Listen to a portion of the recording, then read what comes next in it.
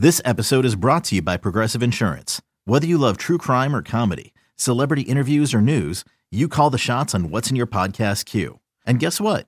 Now you can call them on your auto insurance too with the Name Your Price tool from Progressive. It works just the way it sounds. You tell Progressive how much you want to pay for car insurance, and they'll show you coverage options that fit your budget. Get your quote today at Progressive.com to join the over 28 million drivers who trust Progressive. Progressive Casualty Insurance Company and Affiliates. Price and coverage match limited by state law. And we are back, folks, for another edition of the Michigan Recruiting Insider. I mean, every episode we do commitments, right? That's what it's been like lately. And so we had to save this one because we knew that Michigan, it wasn't just going to be 2 commits this week. We knew it was going to be 3 commits this week, the last of which was Jake Guarnera, who just went public with his commitment to the University of Michigan. So we're going to provide analysis for all 3 commits this week as the Wolverines continue to press toward an outstanding class coming off of their latest trip to the college football playoff. As we get into this, I always remind you, if you like what we do, be sure to like this video. Be sure to subscribe to the channel. That way you'll get a new indicator or notification every time we do a new video. Same thing with the podcast. If you like this podcast, be sure to rate it. Be sure to review it and tell all your friends about it. That's how you keep us going and growing. But the best way to show love and support is to go over to the MichiganInsider.com. Subscribe there. $1 gets you in your first month.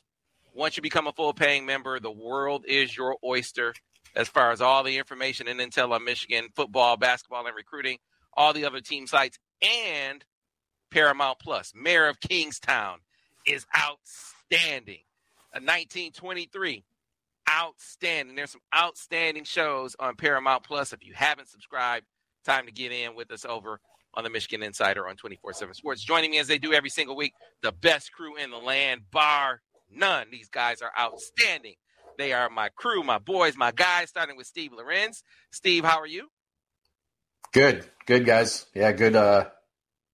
Works pretty easy right now. A lot of good things going on in Ann Arbor. You know, everyone's happy. I never take these stretches for granted because everyone seems to be in a good mood and happy. It makes it a lot easier to, pump out content and discuss the program. I'm laughing because last year, I mean, some of these were brutal in the past. Like whatever. we really had to. We really had to stretch stuff out last year. Scraps, digging for scraps, now they're coming up with something. It was tough. These aren't so tough.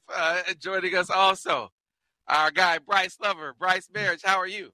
Well, solid. I'm trying to recover from the voice thing. I don't know. And people said, oh, you're probably celebrating for that number 1 class. No, it's just, a lot of good news, though. So it's. I hear that. You're absolutely right. News that we saw coming, though. There's that pivotal visit weekend in mid-March where Jaden Davis comes to campus, and this is where you convince him that commitment that he made back in November, because now everyone knows that he committed in November, and when he came back in mid-March, he was just trying to get the visit lined up. If he had got the visit for end of February, he would have got it cleared up then, but wasn't able to get the visit until I think it was March 16th or 17th. And while he was there, saw and heard everything he needed to see and hear to, firm up his commitment. And then it was about getting others in the fold. And they took this now famous picture, Bryce, with 4 guys on it. Of course, you had Jaden. You had Jordan Marshall on that picture. He went live with his commitment shortly after that. And then, of course, Blake Frazier, who we started hearing rumblings about. Like, hey, he's going to move up his timeline because word was he was ready to commit on that visit. They kind of pumped the brakes. He wound up committing here recently, as you all know. And then the other was Brady Prieskorn. And we've been talking about Brady Prieskorn for a long time. The Wolverines got them, I think, outstanding. This dude is a national target right here in the state of Michigan. They effectively guarded their own yard. Huge. I mean, I think he's a top 100 tight end. I've seen him play football. I've seen him even play basketball. He's a lead athlete regardless of what he's doing. He comes from great genes. His brother plays at Ole Miss. He recently transferred from Memphis. 6'6", 230, 235. great frame. He can run. He can block. He plays for Rochester Adams, which mostly, Sam, which I know you've seen, they do a lot of running. So he doesn't get the ball thrown to him quite a bit, but he's a great offensive threat. I think he's going to be huge in the red zone. I see the Lions stuff you got on, but this is my comparison. I see TJ Hawkinson. That's kind of where I kind of see him fitting in, and pairing him with Hogan Hansen, who's another top linebacker in the country, both in the top, I think 2 of the top 10 tight ends, I should say, in the country. Grant Newsome, man, the job he's done has been from just joining staff and getting elevated to the tight ends coach. He's been really impressing. This is a recruitment that's been tough to follow just because Brady doesn't talk, so you didn't know what he was really doing, what he was really saying. He's been to Michigan like 7 times.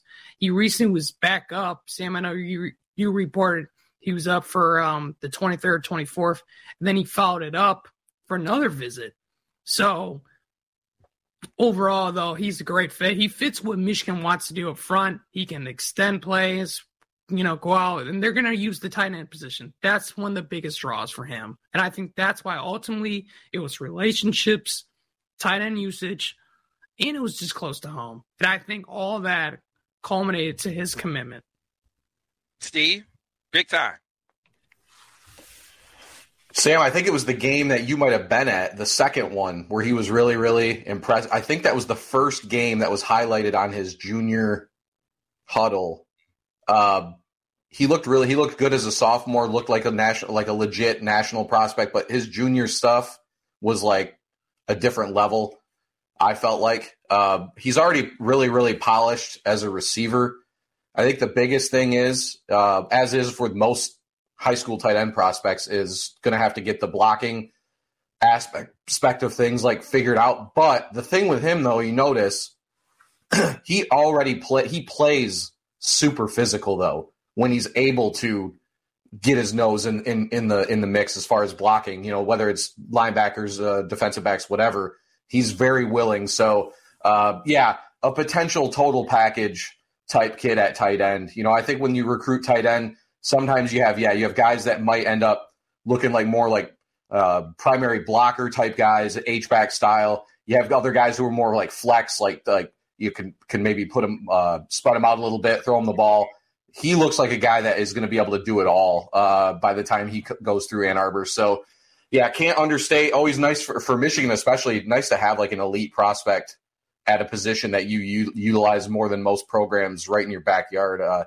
Just a matter of really just, treating a kid like that as more than just, we know you're close to home type deal. I mean, you still have to recruit the hell out of the guy, but either way, also, the quiet thing. I always just think guys like that end up doing well. It makes it harder for us to figure out what's going on, but they, very business-like approach in some of these situations. So, plus, the other thing is it does feel like Michigan always gets the quiet kids that don't talk to anybody in like every class. It's like there's like 10 of them in every cycle. So, not a surprise that he resonated really well with Michigan and Grant Newsome. And I think the thing about Grant is he has the youth, he has the intelligence. Like he's a very well-spoken, well-studied dude, like one of the smartest guys I've ever covered as a recruit.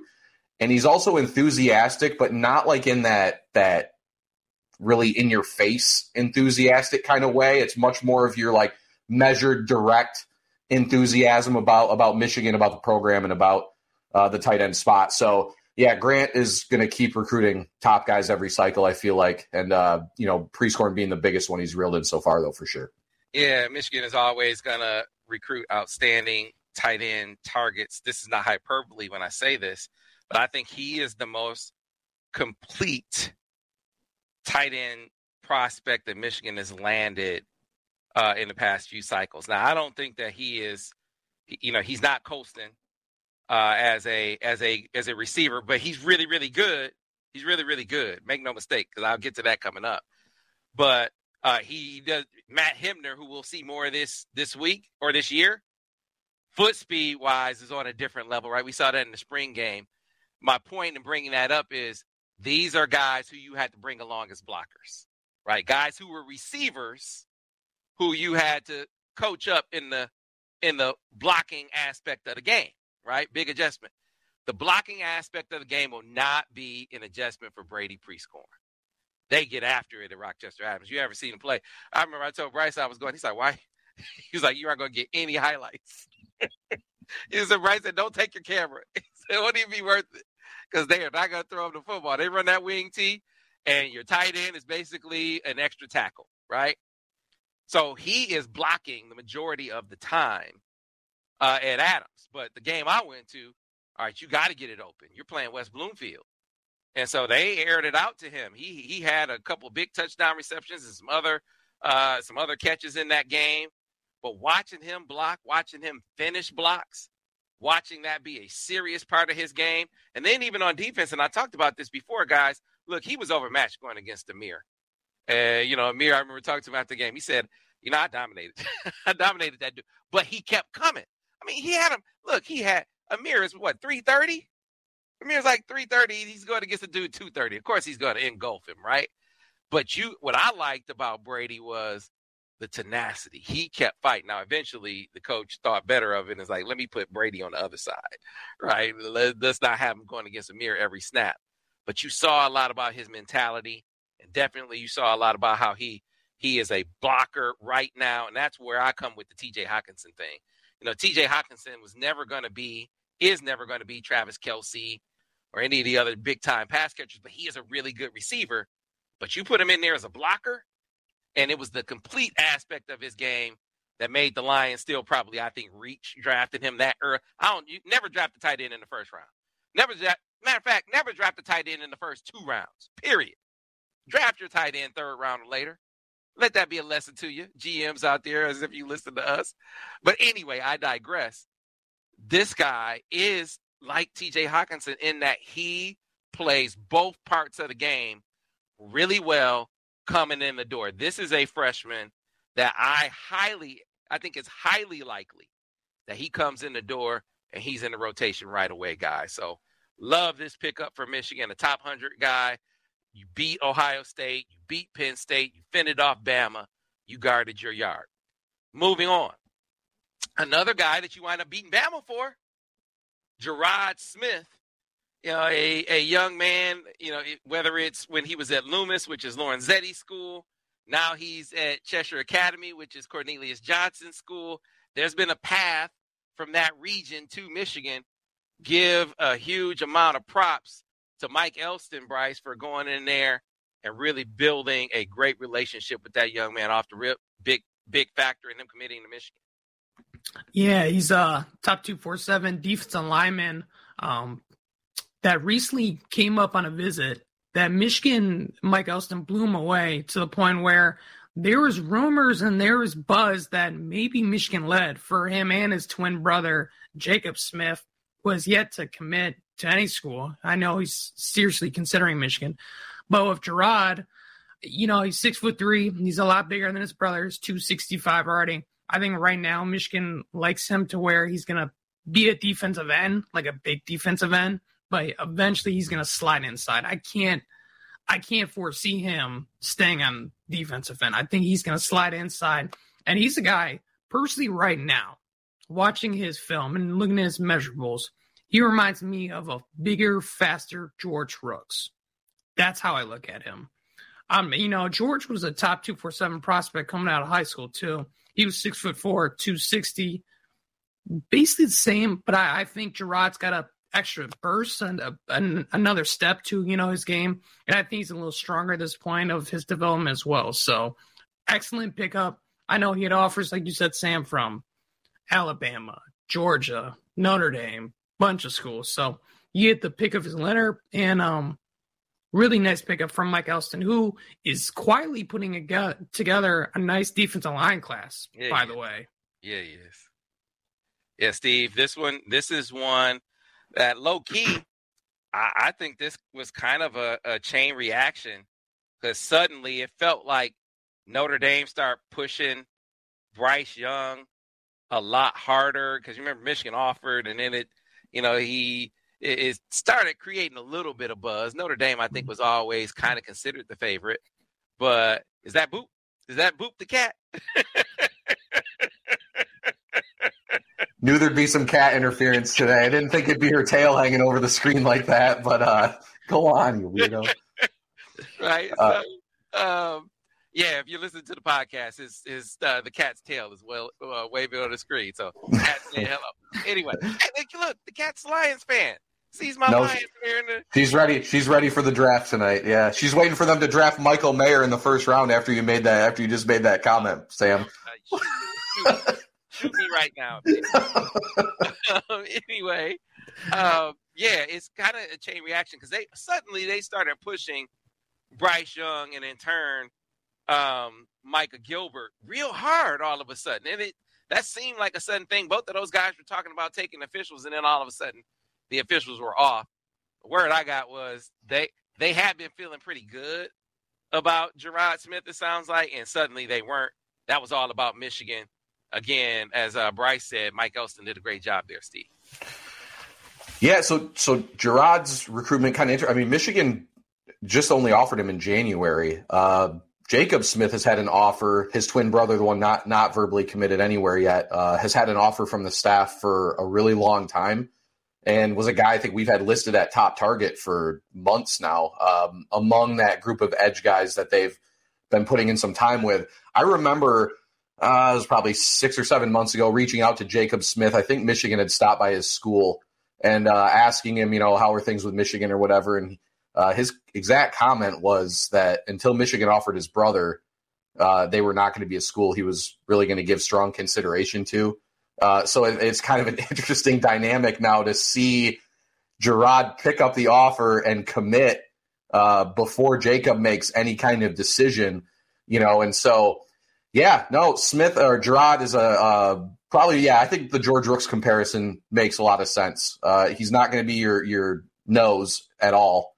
He's a guy I feel like they could probably shift, 3 to 5 probably. Not going to be an edge guy either. So, Michigan's done well with those types of kids. Another one, relatively quiet recruitment, right? Nebraska, Kentucky. I think Kentucky was another school because I think they're originally from the state of – I think the kids are originally from the state of Kentucky, correct? Yeah. So that's where there were a couple early Kentucky crystal balls in for both of the twins. That was the driver behind that. And then, Notre Dame looked to be in pole position a while. So, Elston goes from Michigan not being under consideration for either kid to offering Gerard Smith and picking up a commitment from him in a few months. That's, obviously great recruiting from his standpoint, and now it's really about, you got to think they're in pretty good shape with his brother too, right? Right. You got to think. So we'll see there. And I know we're going to touch on that in a bit, but either way, Michigan, honestly, the offensive line's gotten a lot of the attention, and Bryce did glad that Bryce made the point that this defensive line class looks like it could be very, very strong as well when all is said and done. So. Yeah, Gerard gives you some versatility. I asked Doan, who's seen him, and good piece from Brian talking to him about his decision to commit to Michigan. Really highlighted the relationship aspect of things like we've been talking about. But as a player, he said, he sees a lot of inside, outside versatility and sees the frame for him to play at 290 potentially. So it really depends on how his body grows. You see them listed as his brother is the edge in the mix. 3 to 5, like Steve said, 3 if he winds up being around 290, and Brian seemed to think he really could. Now, if that winds up being the case, now you're looking at more Chris Jenkins like, and so from his get off to his technique, he said he's a technician with his hands, his power, so all those would translate to playing on the inside if his body continues to grow in that way. I don't see that happening with his brother. I see his brother definitely being an edge down the line. But this gives them some flexibility because suddenly, Michigan is looking good with a bunch of edges. You got linebackers that, you could have coming off the edge. You need some guys that who frame-wise could project playing elsewhere on the defensive line if it comes to it. I think this is one of those guys. Let's flip back to the offensive side of the ball, though. And the last of the commits to react to, the one that we were waiting on for this edition of the podcast, and got to start with Steve because you were the first one to say, hey, I'm really looking crystal ball with this young man, Jake Guarnera, the latest old lineman in the fold for the Maize and Blue. Yep. So Michigan center for the cycle. I think that's the thing. Of course, there's a natural inclination for some to immediately look at the rankings and ratings. I think he's an 87 or an 88 and wonder, well, they're in on all these 4-star tackles, tackle guard types. Why are they taking why not move one of the other guys to center, like a Blake Frazier or something, like a guy that can play center maybe. But Michigan has had their eye on taking a pure center the entire cycle. I think it came down to a trio of names with Walt Claire Flynn, Kyle Altuner out of Good Counsel is another guy I think they looked at as a pure center, but then Guarnera, who it seemed to start to become pretty clear late winter, probably like February, March, that he was the top guy for Michigan at that center spot. And again, I think with a couple of these guys, Blake Frazier would probably be the best example. These guys made it. They not a very good job of hiding what school it felt like they were really leaning towards the end a little bit. I know when when Ben Roebuck committed, Guarnera actually FaceTimed with Ben Roebuck to congratulate him. And I'm like, a kid from Florida FaceTiming a kid from Ohio to congratulate. It's a little pretty good inclination that Michigan's in pretty good shape there. So yeah, they beat out Florida, Penn State. I think other school that was involved in that one as well. So, again, Michigan is they're dominating up front. I think that Guarnera, not just the guy they took, but I think he was the guy they liked the most of the previously mentioned center targets. Just adds to what is going to probably be maybe their best. I don't know. There's always that 13 cycle that none of those guys, I don't think any of those guys panned out, maybe Kugler a little bit, but all those guys are really highly ranked, the Chris Fox, Kyle Bosch class. But this may end up being their most productive offensive line class ever because it just feels like the Michigan is clicking on all cylinders. The evals are really good. They're getting guys, but they're getting guys that not just like sneaky evals, but they're also starting to mix in a lot of their top type targets. So, Guarnera, great addition. And now really the question up front is who's going to fill that last. We feel like they're going to take one more guy for sure. A lot of possibilities, it seems like, who could fill that spot. So I think that's going to be as great as they are up front. It's actually, for Michigan fans, you should be just relaxed and let it play out now because they're, no matter what, even if they didn't sign another guy, this is an amazing offensive line class. This is almost like a luxury. The 6th guy is almost like a luxury. I think people will just chill out and just see how it plays out and see who they get because I think it could be very interesting to see how it ends up.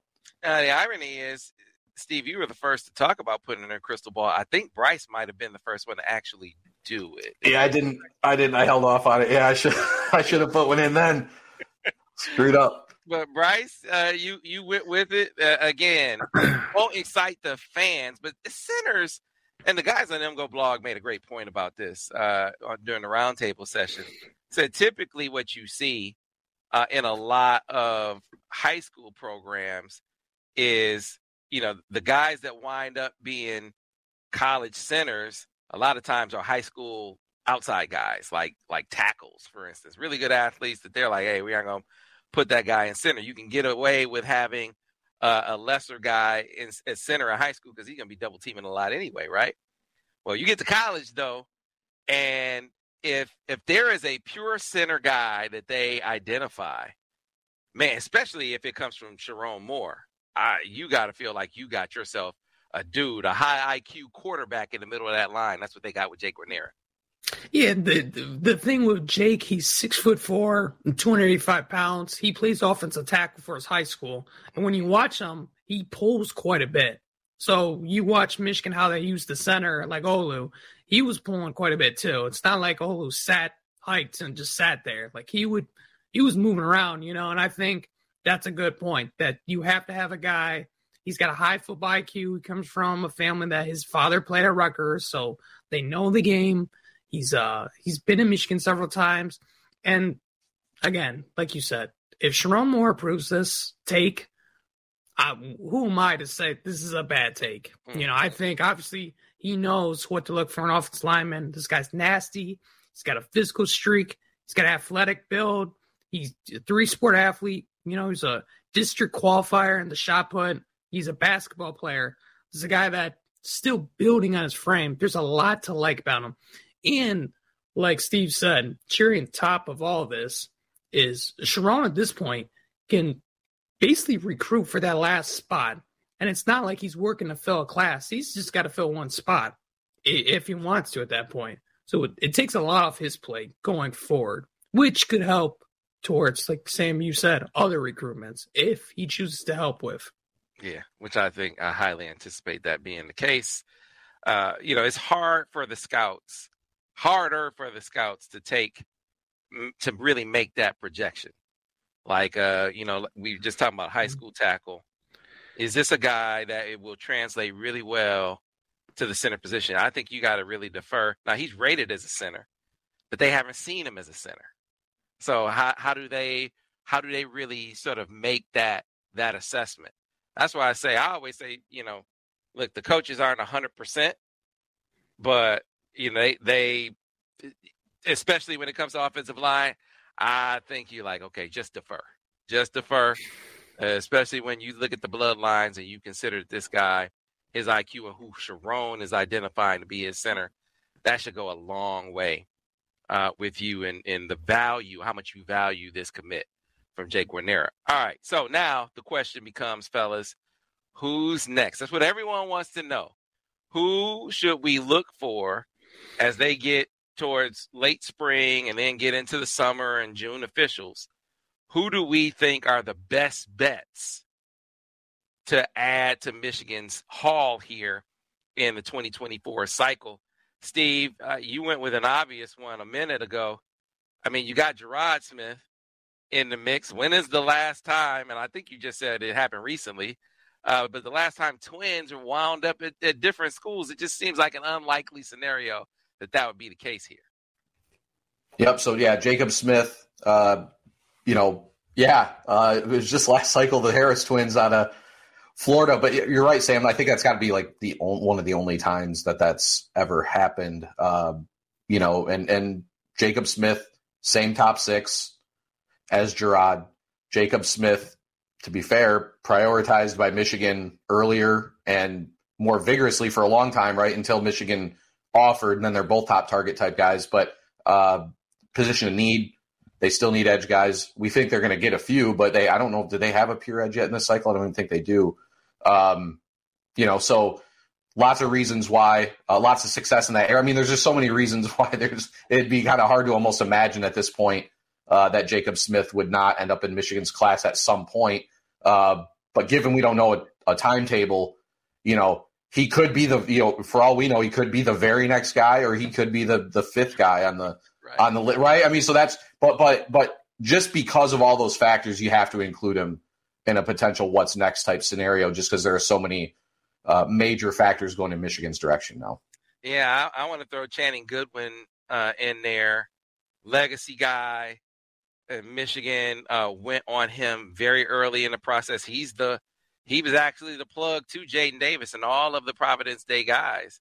His dad being a former teammate of Ron Bellamy's. He has shown himself to be a good prospect in his own right. So normally when you talk about, linemen, their kids are normally linemen.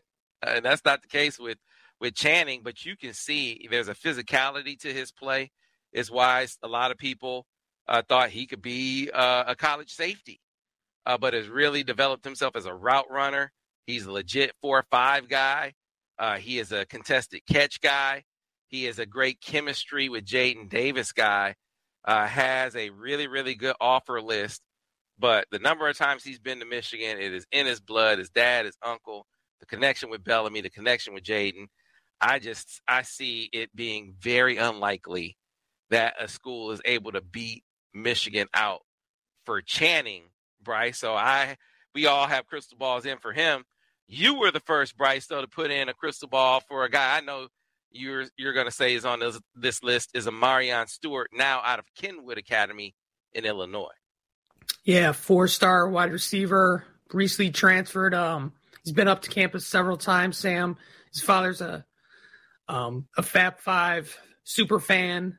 He's huge. And then Amarian himself, he's also got a connection with Jay Davis. You talk about Channing, he's got a connection as well. So a lot of and then on top of all that, his connection or his rapport with the coaching staff, especially Ron Bellamy, is super, super strong. So I like where Michigan sits with him. I think we all have a crystal ball for him. I might be wrong, but no, I recently put one in. I know Michigan like Wood Academy also to see Marquise Lightfoot. So that could maybe help you, kind of regain some ground in that recruitment where Michigan is obviously in chase mode with Marquise Lightfoot. He's leaning elsewhere, but Michigan's still very much in the mix. Jesse Minter and Mike Elston were in the school recently. And so, the coaching staff there said it was reiterated to them that Lightfoot is a top target and priority, another edge, right? But Amarian, this is another one where, the rankings don't line up with how Michigan valued him. So we just talked about that with Guanera.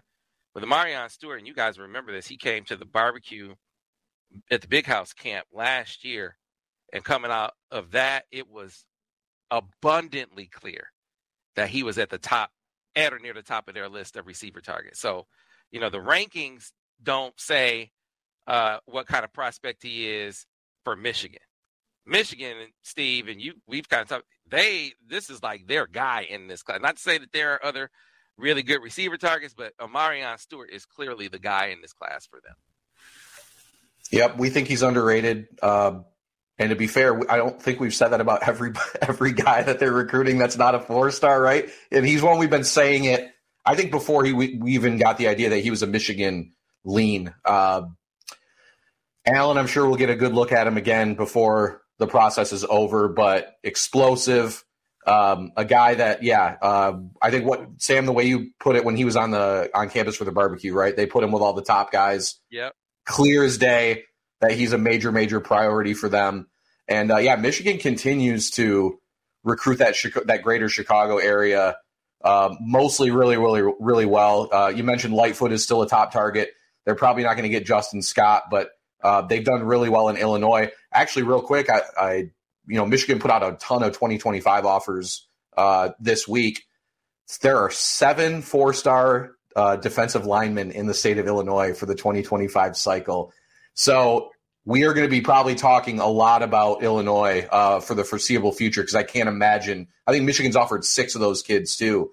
So it's an area that we're going to be continuing to talk about a lot. But getting Stewart in the fold, you're getting one of your top guys at receiver, right?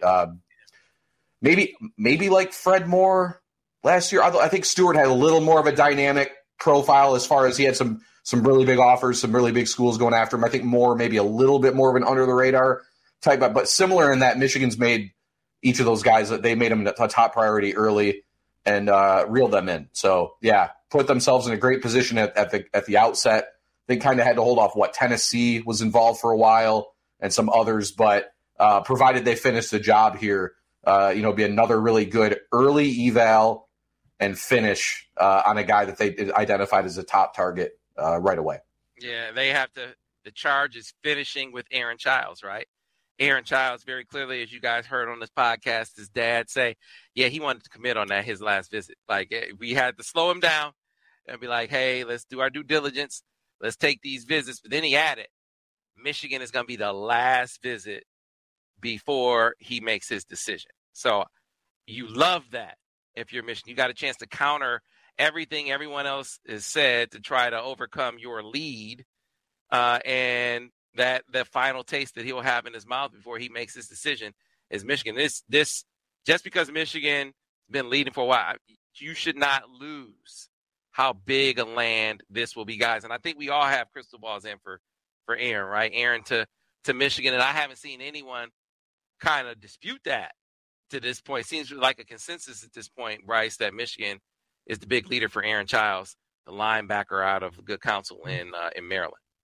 Yeah, and I just want to add on top of that, Chris Partridge, man. I mean, George Hilo did a great job with his recruitment to start off with, but when you go from one person to another, sometimes recruitments can fall through the cracks, or they just don't like that recruiter as much.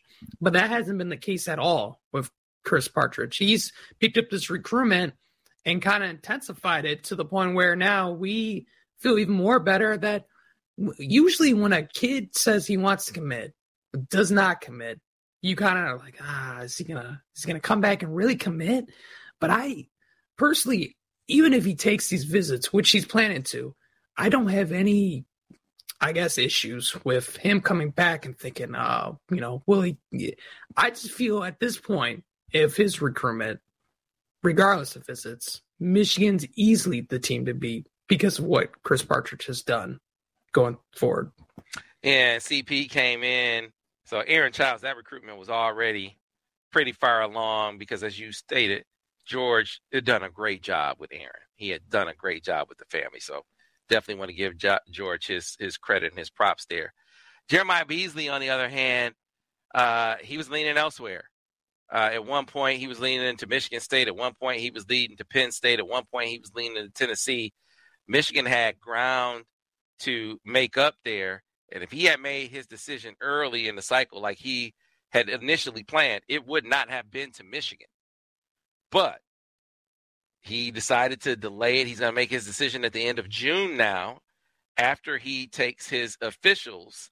But in this window, in this time in between, Michigan has done a fantastic job of growing that relationship. They've gotten him on campus multiple times. They really like Chris Partridge. And I think Michigan leads for Jeremiah Beasley right now. Clearly you do, Steve, because you've already thrown in a crystal ball. Yep. So Beasley, a recruitment, I think we talked about Hilo setting the table in the Aaron Childs situation.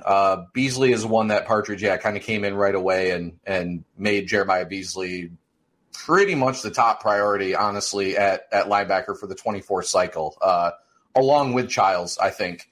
But Beasley got the bulk of the attention right away because, like you said, Michigan was already in good shape with Childs. It was really about kind of Michigan or Childs feeling comfortable, him and his family feeling comfortable with Partridge. As long as they did that, it felt like Michigan was still going to be in good shape there. With Beasley, Partridge had to kind of come in and sort of not rebuild, but just build maybe, because I don't really know how hard Michigan was recruiting him until Partridge took the job. So, in-state guy, in-state four-star guy, you'd be theoretically taking him from Michigan State, who led the crystal ball for a while. I know Tennessee, Penn State, other schools involved there. But, a guy that, we're getting to the point with a lot of positions where it's really feeling like Michigan is getting, if you're Michigan, of course, you want like a Sammy Brown or a Raylan Wilson last cycle. Like those guys you're not going to get those. It's hard to finish the job on those guys, right? But you got 4 or 5 top targets at every position. It feels like Michigan's getting 2 or 3 of those guys at most of the spots, at least at this point so far. And Beasley would fit that mold as far as, again, when Partridge comes in, you're seeing the linebacker board was totally revamped from what it was before.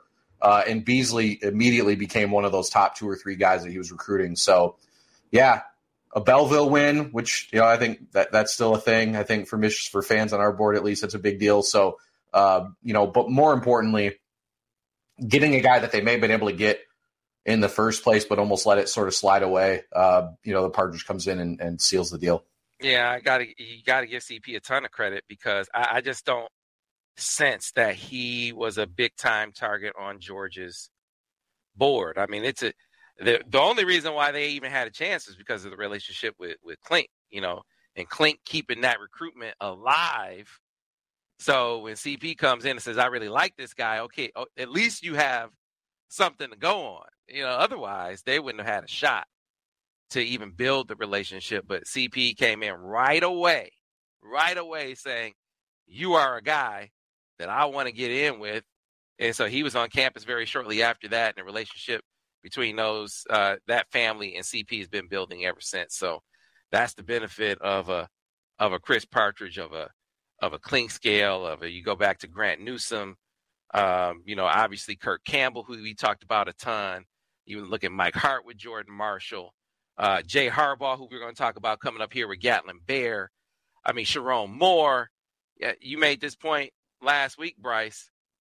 I mean, Mike Elston, who we highlighted in this in this podcast, Ron Bellamy, who we talked about in this podcast, relationship builders from top to bottom on this staff.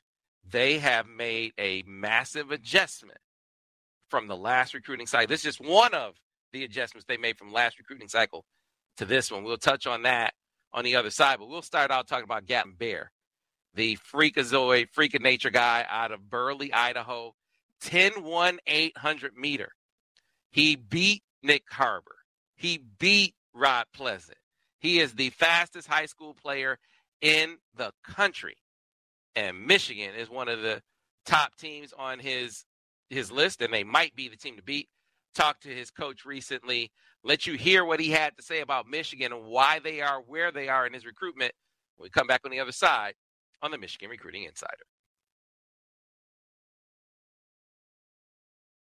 And we are back, folks, here on the Michigan Recruiting Insider. So before we react and talk about Gatlin Bair's top 5, here is an excerpt from a conversation with Cameron Anderson, which started out, the coach at Burley, started out as a conversation for background on Colston Loveland. He was Colston's coach over at Gooding, and we just had a sit down with Colston for Behind the Uniform, so be on the lookout for that. It's a great episode. And then he started talking about Gatlin Bair. So here's that part of the conversation.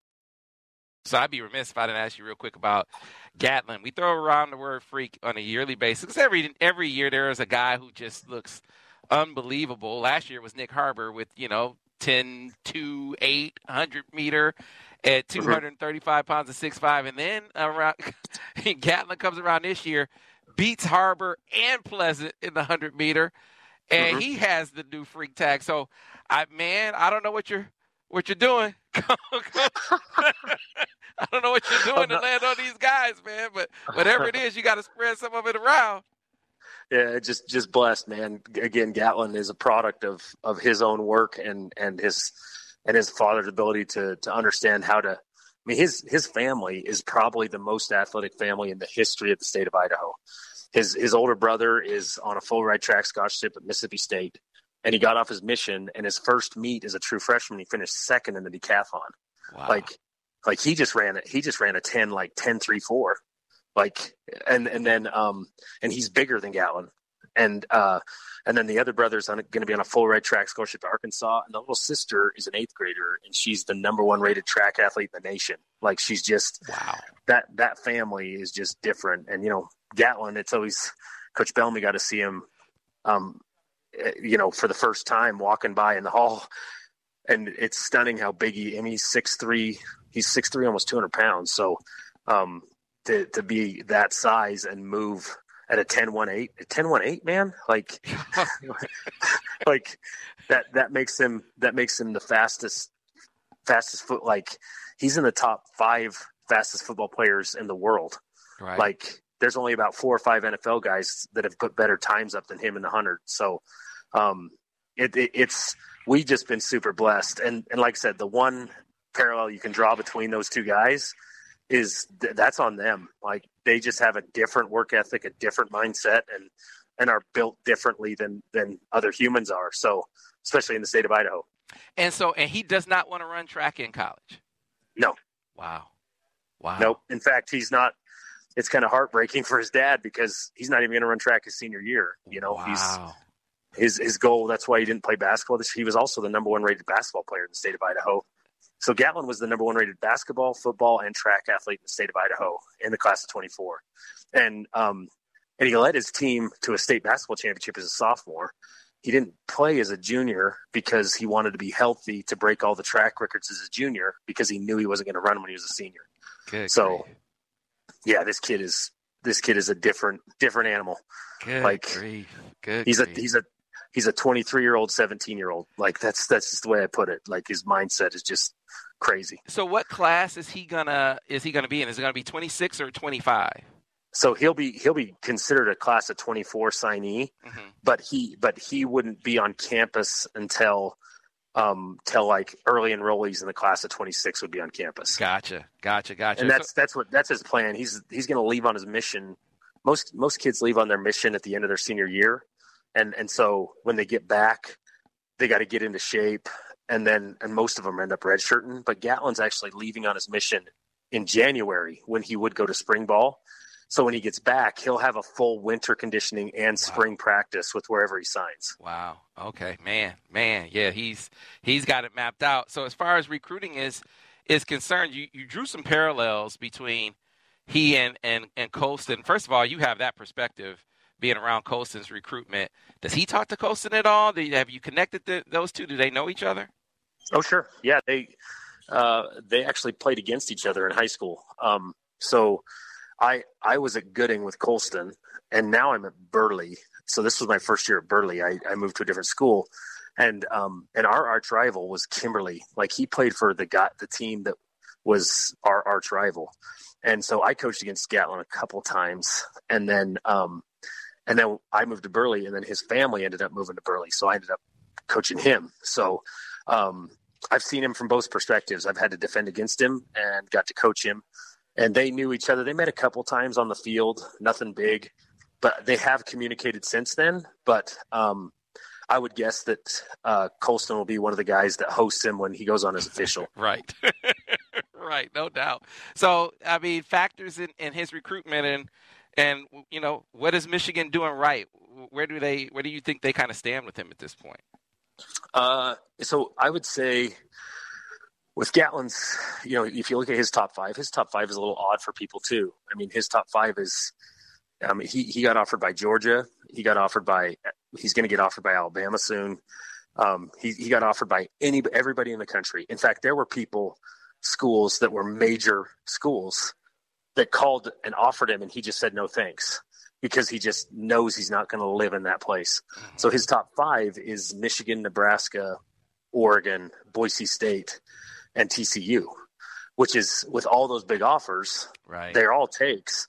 That was who he landed on. And if you look at his, like, what Michigan's done really well is Gatlin is very focused on his future, and he knows already that he's going to be a kinesiology major. And he wants to be like a personal trainer for Division I athletes and open up a business with his brothers, where one of them's handling like the nutrition side. He's handling like the speed and strength and conditioning side. Like, that's how driven and focused this dude is. And so he knows that Michigan has one of the top, like their strength and conditioning coach is the highest paid strength and conditioning coach in the nation. Right. And the way that they develop athletes is above and beyond what others are doing right now. So I would say their capacity and their facilities and their ability to train and develop, and he's looking at what's happening to Colston. He gets to see that live. He knows what he looked like when he left. He knows what he looks like now, because he's seen him in both situations. He knows that that's a situation where he's going to be developed. And then Coach Bellamy has just done an amazing job of, you know, he knew Jay in the beginning, and then they handed it over to Coach Bellamy, and Coach Bellamy has just done an amazing job of building that relationship. So, not to mention he sees that last night Michigan's class is now the number one in the nation, and all they're missing is a wide receiver. Like, he knows that. And so I would see, he sees that as the schools that are in top five all have something in common. He can see a path to his goals through that institution. And Michigan has done a great job of portraying how they could do that. And so, guys, there you have it. It's very clear that a lot of what made Michigan resonate with Colston Loveland, Steve, is making them resonate with Gatlin Bair. I mean, you see all the big timers come in, and then you look at his list, and you don't see Bama. Like, you don't see those. You see Michigan, of course, but it's not like just because Bama came in, similar to with Colston or any of these other SEC powers. They come in. He doesn't automatically fall all over himself to include them in his top five. He's going with the guys or the programs that he has the best relationships with.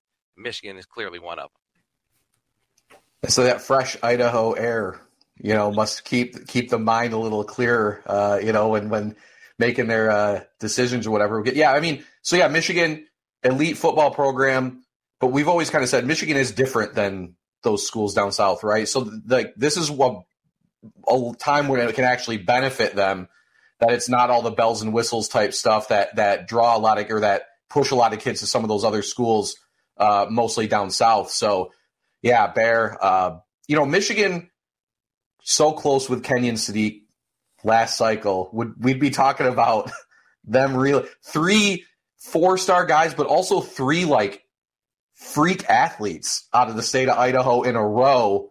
If they can finish on Gatlin Bair also, but either way, Michigan's they signed Colston Loveland. They probably finished second to Oregon for Sadiq, and we feel like they're right up there with Gatlin Bair as well. Jay Harbaugh, kind of the potato guy, pause. I'm sorry, Jay. Did I start out? I did say Jay. I was about to say, did I leave Jay off? No, I think you did. No. The guy that's kind of kickstarted this Idaho situation a little bit. When they found Colston, I think they started to at least not take Idaho more seriously, but at least keep a closer eye out. Ask around a little bit more about some guys. Because when they offered Kenyon Sadiq, he was nowhere near where he finished being ranked at. I think he was an 85 or an 86 type 3-star. I think he ended as a top 100 or really close. Gatlin, I think, was a 4-star the majority of the cycle, I want to say already, and he's skyrocketed in our last update. I don't know if you guys agree. Feels like Brandon Huffman kind of wants to give him a 5th star eventually. It feels like I could tell. I mean, he bumped him all the way to 40th, and I'm like, yeah, that's a guy that they want to keep moving up if they like what they see in the next few months or so. So, I mean, proof also that the Michigan brand travels, right?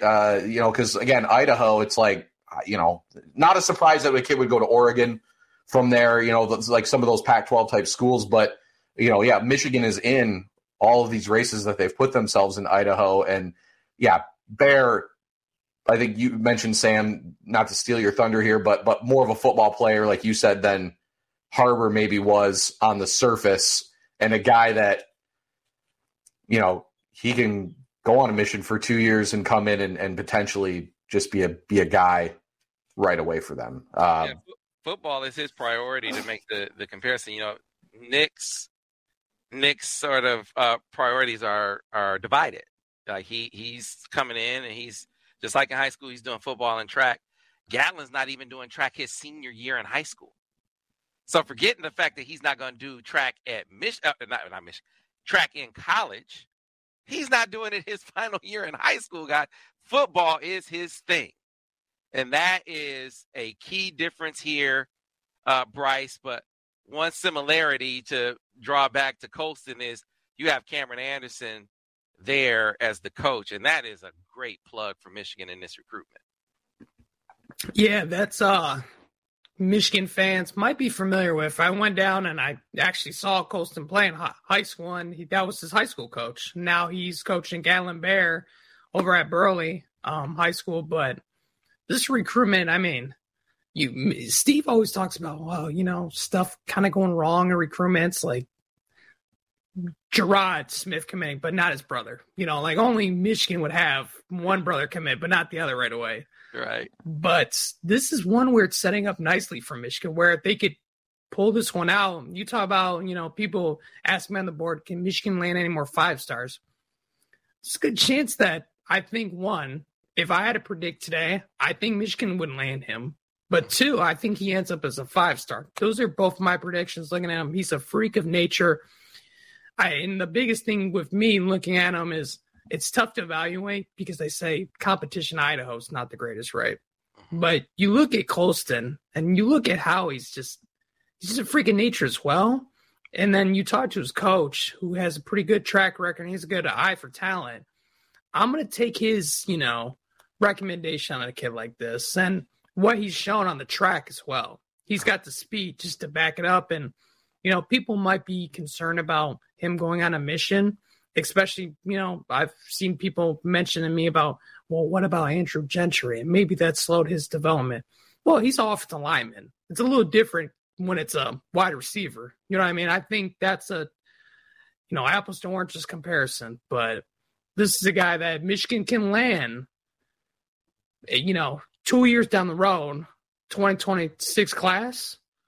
Man, that's an instant day, maybe not day one, but pretty quickly soon talent you can use to your disposal. And I think that's a guy that can help you in so many ways. Yeah, the Gentry thing, I get it.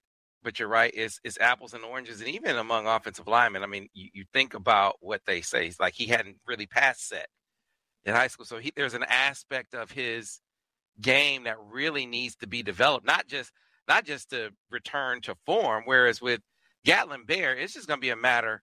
I mean, they could have scored 100 points in a game last year. One of the things that Coach Anderson was saying, like, they throw him a lot of balls, he gets a lot of action. The speed translates. He's going to be an early enrollee in the 26th class, so it won't be like he's coming in the fall and has to get ready. He'll have all the winter conditioning. He'll have all the spring ball to learn the playbook.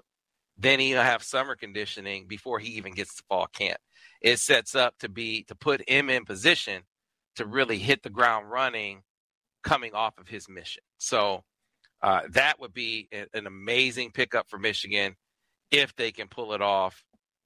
Boy, that's just and I didn't even mention this. I guess I should have mentioned this top five. I know Coach Anderson did there in that piece, but just think about this. I mean, you got all these big timers that have offered him, like Georgia. Miami's coming in with an offer. A&M, Texas is offered, right? You got all those schools coming in, and you look at his top five, Michigan sticks out. Michigan, Oregon's in there, of course, but Nebraska, TCU, Boise State, that's his top five. No disrespect intended to all those schools. TCU obviously beat Michigan in the playoff. But as far as profile is concerned, if he were driven by that, you see Georgia in there, right? You see Florida in there. Those schools would make his top five guaranteed if that's what this was about. Texas and Texas A&M would be in there, and they're not. I think that is a huge sign that Michigan on the relationship side of things has done a fantastic job. So, look, I know we were going to talk about the impact of the official visit change where kids can take as many official visits as they want. Well, let's table that one for the next podcast because I want to revisit a topic that we went into last year, guys. And we asked an open question in one of these podcasts because things were not going well, frankly, on the recruiting trail. Michigan was not experiencing momentum coming off the playoff appearance, right, for a variety of reasons. Jim and the Vikings dalliance went a long time, right? You had both coordinators leave, right? There was uncertainty on the staff. They, certainly didn't have the number. You remember we were talking about Dante Moore, and they had, you got a spring game where Colin Kaepernick is going to be there, and they don't get Dante Moore on. Things like that were just happening all over the place, and so there was an open question when you add NIL to the mix, and how teams were definitely doing the pay-for-play thing. Could Michigan be a top 10 recruiting class consistently? Or, would we have to, have fans adjust their expectations and say they would get 11 to 25 more typically? What would be the verdict? And if it wound up finishing outside the top 25, what changes would they have to make?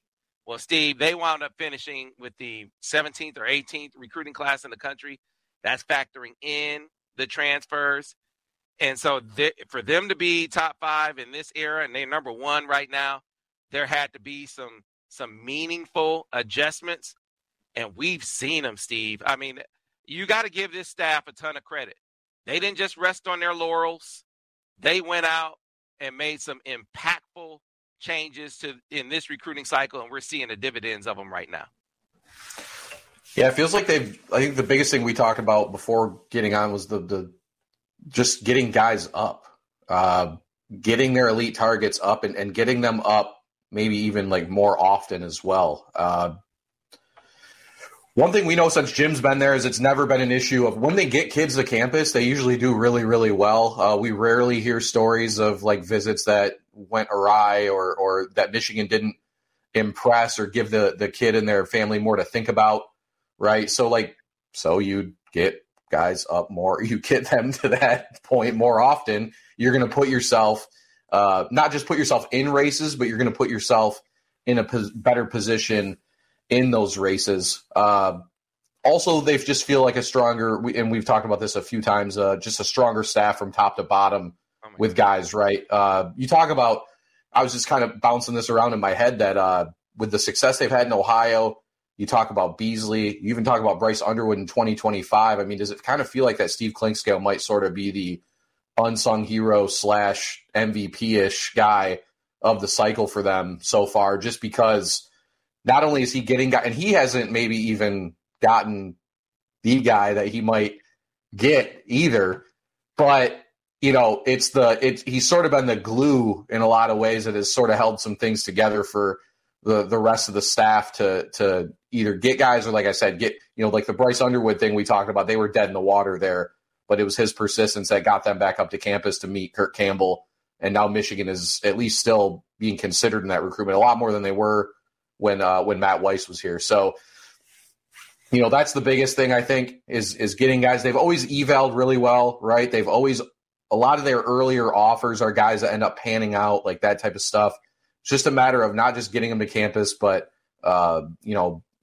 good organized visits. I don't think, and I think Bryce would agree that you've mentioned this a couple times. I do think the group of kids they have committed right now have also been a big help in sort of building that public, keyword public camaraderie, because I think it gets the fans involved. It gets the kids, they now have elite commitments like Jaden Davis, Jordan Marshall, who are publicly stumping for Michigan with a bunch of top guys. It's been a while since they've kind of had that thing going, that type of deal going in their favor as well. So some different factors. Yeah, we've had a lot to think a lot less about what type of topics we're going to talk about, when we go to record, because there's so many different possibilities and just a lot of good things coming out this winter and spring. Yeah, Bryce, it'd be very easy for them to say, oh, we went to the playoff again. Just keep doing what we're doing. It'll get better. But that didn't happen. Now, some of it was born of necessity. You had to move on from Matt Weiss, but sometimes you fall up the stairs, right? And they fell up the stairs in grabbing Kirk Campbell, who is a night and day difference as recruiters, which turns out being a big part of the domino effect. They were able to get their QB1 in early, in part because they landed a relationship guy. So this is the one recruit that Matt Weiss did a great job with, right? You don't want to squander that. You wound up not squandering it because you got a great relationship builder in Kirk Campbell in the mix. And then you take a good recruiter in George Hilo and go to a great recruiter in Chris Partridge. They fortified their staff in a way that is reaping tangible dividends on the trail. I said this last podcast, and I'm going to say it again. I think this is the top or the best class Jim Harbaugh's had in terms of recruiting standpoint. I mean, from top to bottom, I don't think you could find one hole on staff where you're like, we got to carry this. He's almost like dead weight. This, we got to help this guy out because he's not the greatest recruiter. I don't see that in every person you turn to. I mean, you mentioned people at Bash Mike Hart. Well, then he lands top 100 running back Jordan Marshall. And on top of that, people that bash Mike Hart. I mean, so I guess some people did. Well, I'm saying, and on top of that, he's got Michigan in position for Taylor Tatum, who's another top 100 running back that I think Michigan sits in great shape for. He just released his top 7 as well. The fusion they have from the recruiters on staff to developmental, coaching, just coaching prowess is night and day. You look at example, DJ Turner, okay? Chris Partridge was the guy that landed DJ Turner. Sure was. Who coached him, though, right? Yeah. Steve Clinkscale, yeah. Who Steve mentioned. And now there's a possibility tonight we might see him go in the first round. That is stuff you can show guys and really resonate, because at the end of the day, as much as they want to, win championships and be, help Michigan, raise another banner, they're trying to get to the league. They're trying to get paid as well. And these are things that you can show guys that, one, we can identify and we have great relationships. We're a great staff. But two, even if you are a 3-star like he was, we can develop you, help you, rise you to the point where you could potentially be a first-round pick like DJ Turner. And so I think with that, I think NIL, that's gone better from where it was. And on top of that, too, the Jim Harbaugh rumors. That was always a big thing.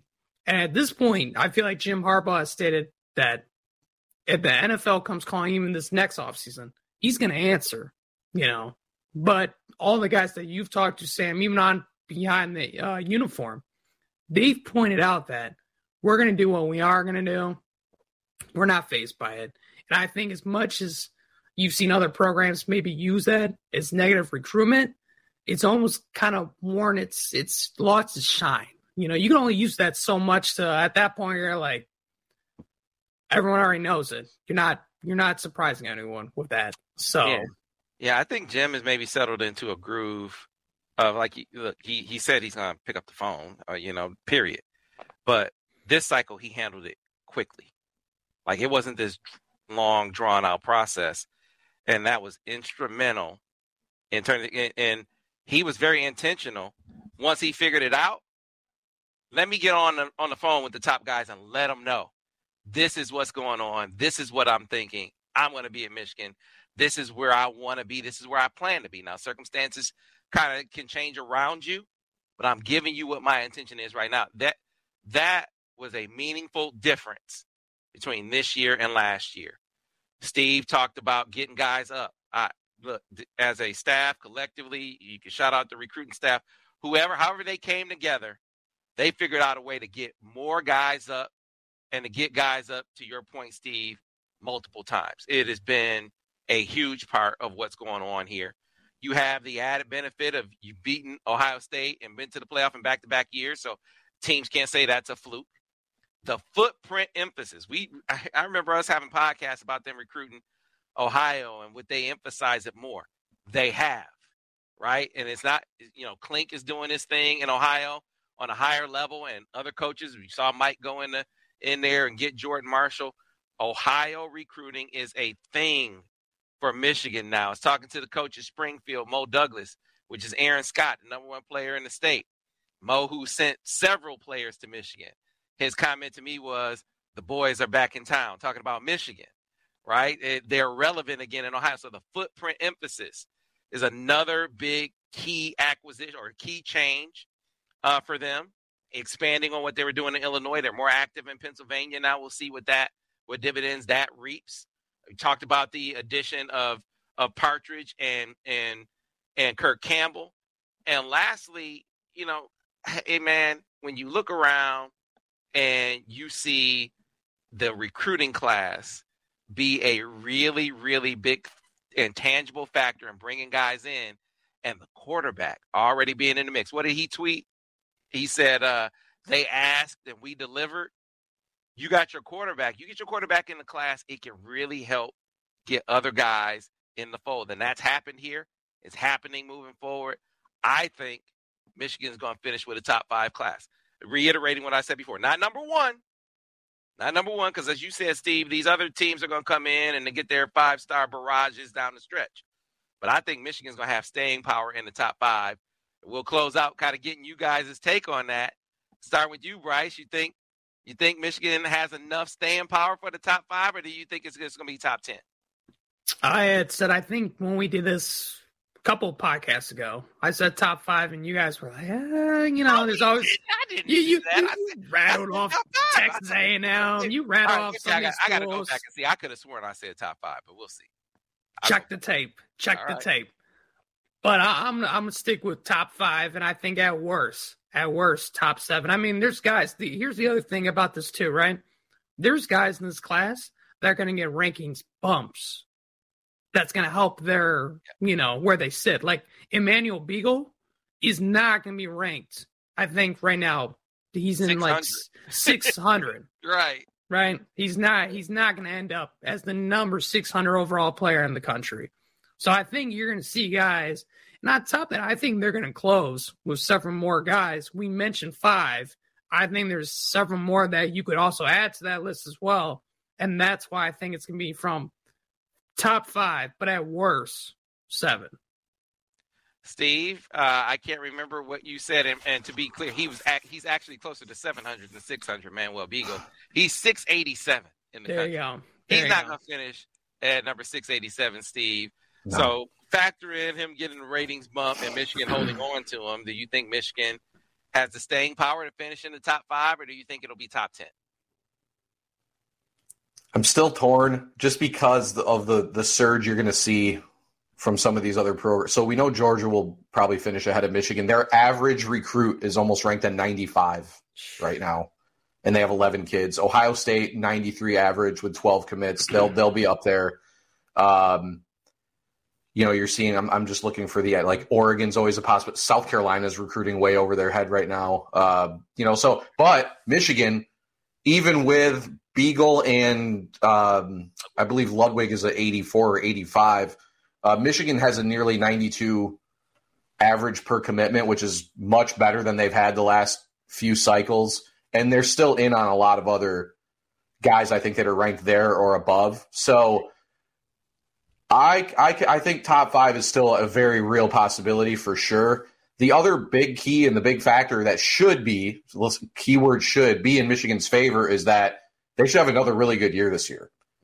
And that always helps, obviously, when you're trying to close, right?